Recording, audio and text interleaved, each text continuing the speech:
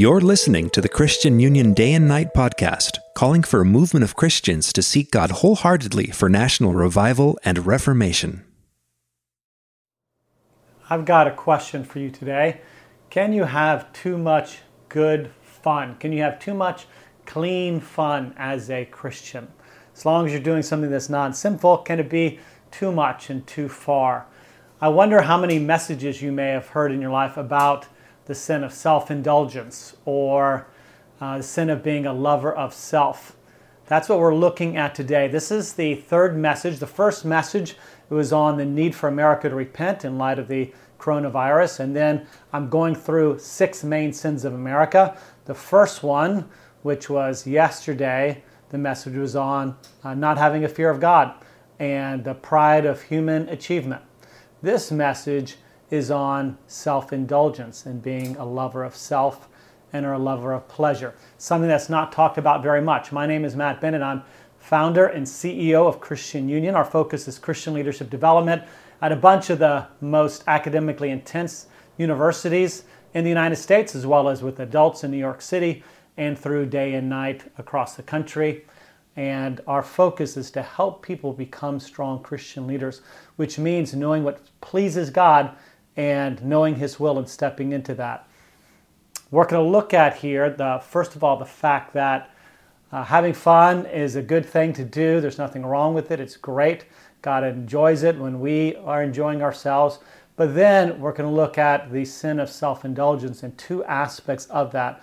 Parts of it that are crippling the American church, things that are setting us back so that we don't know God's ways. If we understand this and we repent of it and change our lives, then we can be closer to God. We can be more pleasing to Him than we would be otherwise. And as we're pleasing to Him, that means so often He'll pour forth His Holy Spirit, will attract His presence to our lives, which could mean more of His Spirit's power for blessings in our lives and perhaps revival and non-Christians coming to faith and all sorts of wonderful things. So understanding this is really key if we want to see more of the presence of God in our lives, in our families, and in our country. So first of all, there's the reminder that God does want us to enjoy life and to enjoy good things, good food and family and experiences and everything else. That's absolutely the case. And there's the stereotypical kind of Christian church that doesn't like to have any fun or do anything. You know, maybe a church doesn't allow dancing or something like that, even though dancing's in the Bible.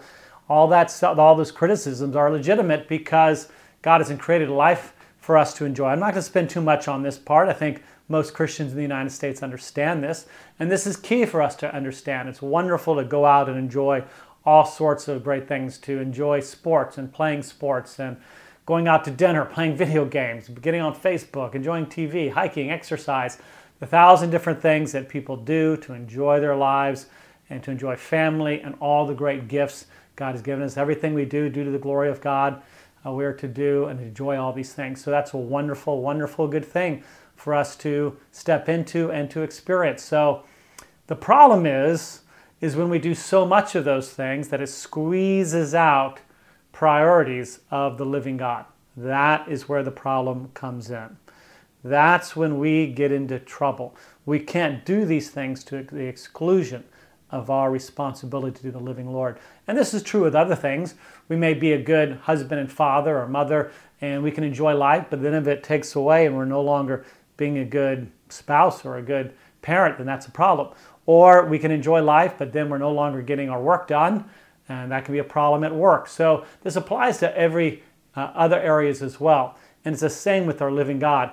It's not as if we can do these things endlessly, and if it encroaches upon the things that God wants us to do, that it can't cause us serious trouble. And it can, and it has for the American church. Let me read 2 Timothy 3, 1-5. It says, "But understand this, that in the last days there will come times of difficulty. For people will be," here it is, "lovers of self, lovers of money, proud, arrogant, abusive, disobedient to their parents, ungrateful, unholy, heartless, unappeasable, slanderous, without self-control, brutal, not loving good, treacherous, reckless, swollen with conceit, lovers of pleasure," there's another reference to this, "rather than lovers of God, having the appearance of godliness, but denying its power. Avoid such people." Now, I'm here in New York City. I live a few blocks from the Empire State Building. We have 105,000 cases of the coronavirus here, and New York is just dead. It's totally different than the way it normally is. I only go out once per day, and the streets are largely bare, and stores are closed up and this sort of thing. And a lot of the sports teams, of course, the concerts, Broadway is closed, all these things are closed down and stuff. And you see all these normal pleasures that are good pleasures to enjoy, the going out to eat, all these things, they're all stripped away. They're all taken away. Maybe perhaps the Lord has stripped them away because we won't strip them away for ourselves, and we need to have them stripped away. Not completely and absolutely, but just much less than what they normally are. Are we lovers of self? Are we lovers of pleasure? When it comes to being guilty of self-indulgence, I can think of two main ways for Christians to be guilty of this in the United States today. This comes from my own study of first century Christianity, the history of the church throughout its all the 2,000 years, and then also my familiarity with the international church. There are very vibrant Christian churches and communities all over the world, and far more than the United States and the West. And they have a different way of looking at the world. So the first thing on self-indulgence I want to mention, let me read this passage in 1 Timothy 5:6. It says, "She who is truly a widow, left all alone, has set her hope on God and continues in supplications and prayers night and day. But she who is self-indulgent is dead even while she lives." Now what the Apostle Paul is doing here is telling the church under what conditions can a widow get financial help. So he's laying it out pretty clear. And there are a number of things that she needs to be faithful to if she's going to get financial help from the church. Now this one here is often kind of passed over pretty quickly, but it's really fascinating. It says, "She who is truly a widow, left all alone, has set her hope on God, and continues in supplications and prayers night and day." And then the contrast to that is, "But she who is self-indulgent is dead even while she lives." Now what you have to do a little research to find out is the prayer practices in the first century. In the first century, what Christians did universally, not just in Jerusalem but everywhere, was they prayed morning and evening at the time of the morning and evening temple sacrifice. Usually they'd go up to the temple if they were in Jerusalem. If they're in other cities, they'd go to synagogues or do something else. They'd all do this.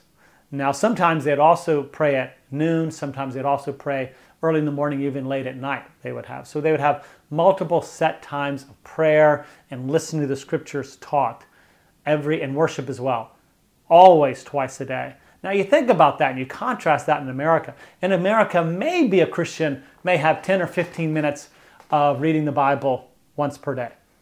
And that was not the pattern. Not only is it not the pattern of the first century, but through the ages. And even in the international church, they do much more than that. It's really, really remarkably different. I think of even William Wilberforce, who's always held up as this great Christian, and he was a great Christian because he abolished the slave trade for the British Empire. He and a group of friends just labored for 40 years for this. It was amazing.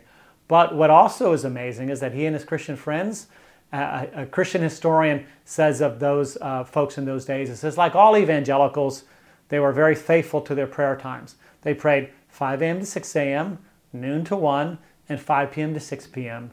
every day. This was their life. Even today, you have societies that seek to hold up Wilberforce as a great example of what we should do in our society. And he is. But we have to have the spiritual power.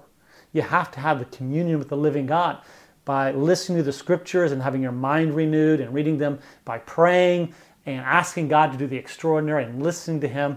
That changes things for the Christian. That brings a filling of the Spirit. It brings a Christ-mindedness. You can't be what you're called to be without these times with God. And from the first century, it was always at least twice a day. And we, as best we can tell, they lasted somewhere from about 30 minutes to about 90 minutes in length. This is what's needed to be strong in the Lord. I was sharing this with a friend in the International Church in Uganda who's a revivalist there. And he smiles because there's a lot of passages in the scriptures that hit at this, but you have to kind of know the background to know what they're saying. And he smiles and he says, there's not a Christian in Uganda who does not know this and does not live this way. I think also of our ministry, one of our ministries is at Princeton University. And some of the international students who are here from other countries, one from Africa, this student's parents would call every single night to pray with them before they go to bed, in addition to his morning devotions. This is normal in so much of the rest of the world. And it used to be normal in the West's history, but we've forgotten it. We've dumbed it down. We don't do it anymore. We're self-indulgent. We're busy doing these other things. And now we don't have the power. We don't have the strength. We don't have the faith. Well, this is why we're not communing with our living God. Of course, we need to be humble when we do it and repent of our sins. But when we do that, power gets released in our lives. We know what the Lord wants. We understand, and things happen in the spiritual realm. So we are self-indulgent as a nation. We don't have time to have morning and evening devotionals. Families should be having them together every night. Nothing better can bring your family together. Truly remarkable. And then to have them perhaps as a family in the morning or on your own or whatever else. Some people will set up phone calls. I do that at different times of the week, either morning or evening, phone calls with friends to make sure I have those times of devotion. People do it different ways to help you succeed in this. Even in American history, not even 20 years ago, most churches had a Wednesday night service and maybe 2 services on Sunday that people would go to. But largely that's all gone. So we're in a dire state. We think it doesn't make a difference, and it makes an enormous difference. We don't know the scriptures as a result of it. We don't know the mind of God. We don't have the Spirit's filling in His power. So that is one of the main ways in which the Western church is self-indulgent. We no longer seek Him as He requires.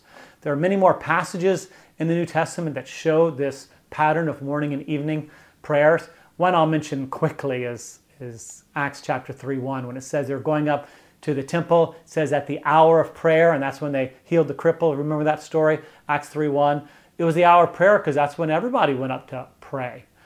These things, there's more in the New Testament, but let's move on to the second issue. So the second way in which the American church is self-indulgent is the area of fasting.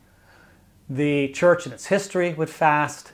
The international church fasts, and American church don't fast much at all. Don't even know that it's something that's needed or expected of Christians, but it's very much needed.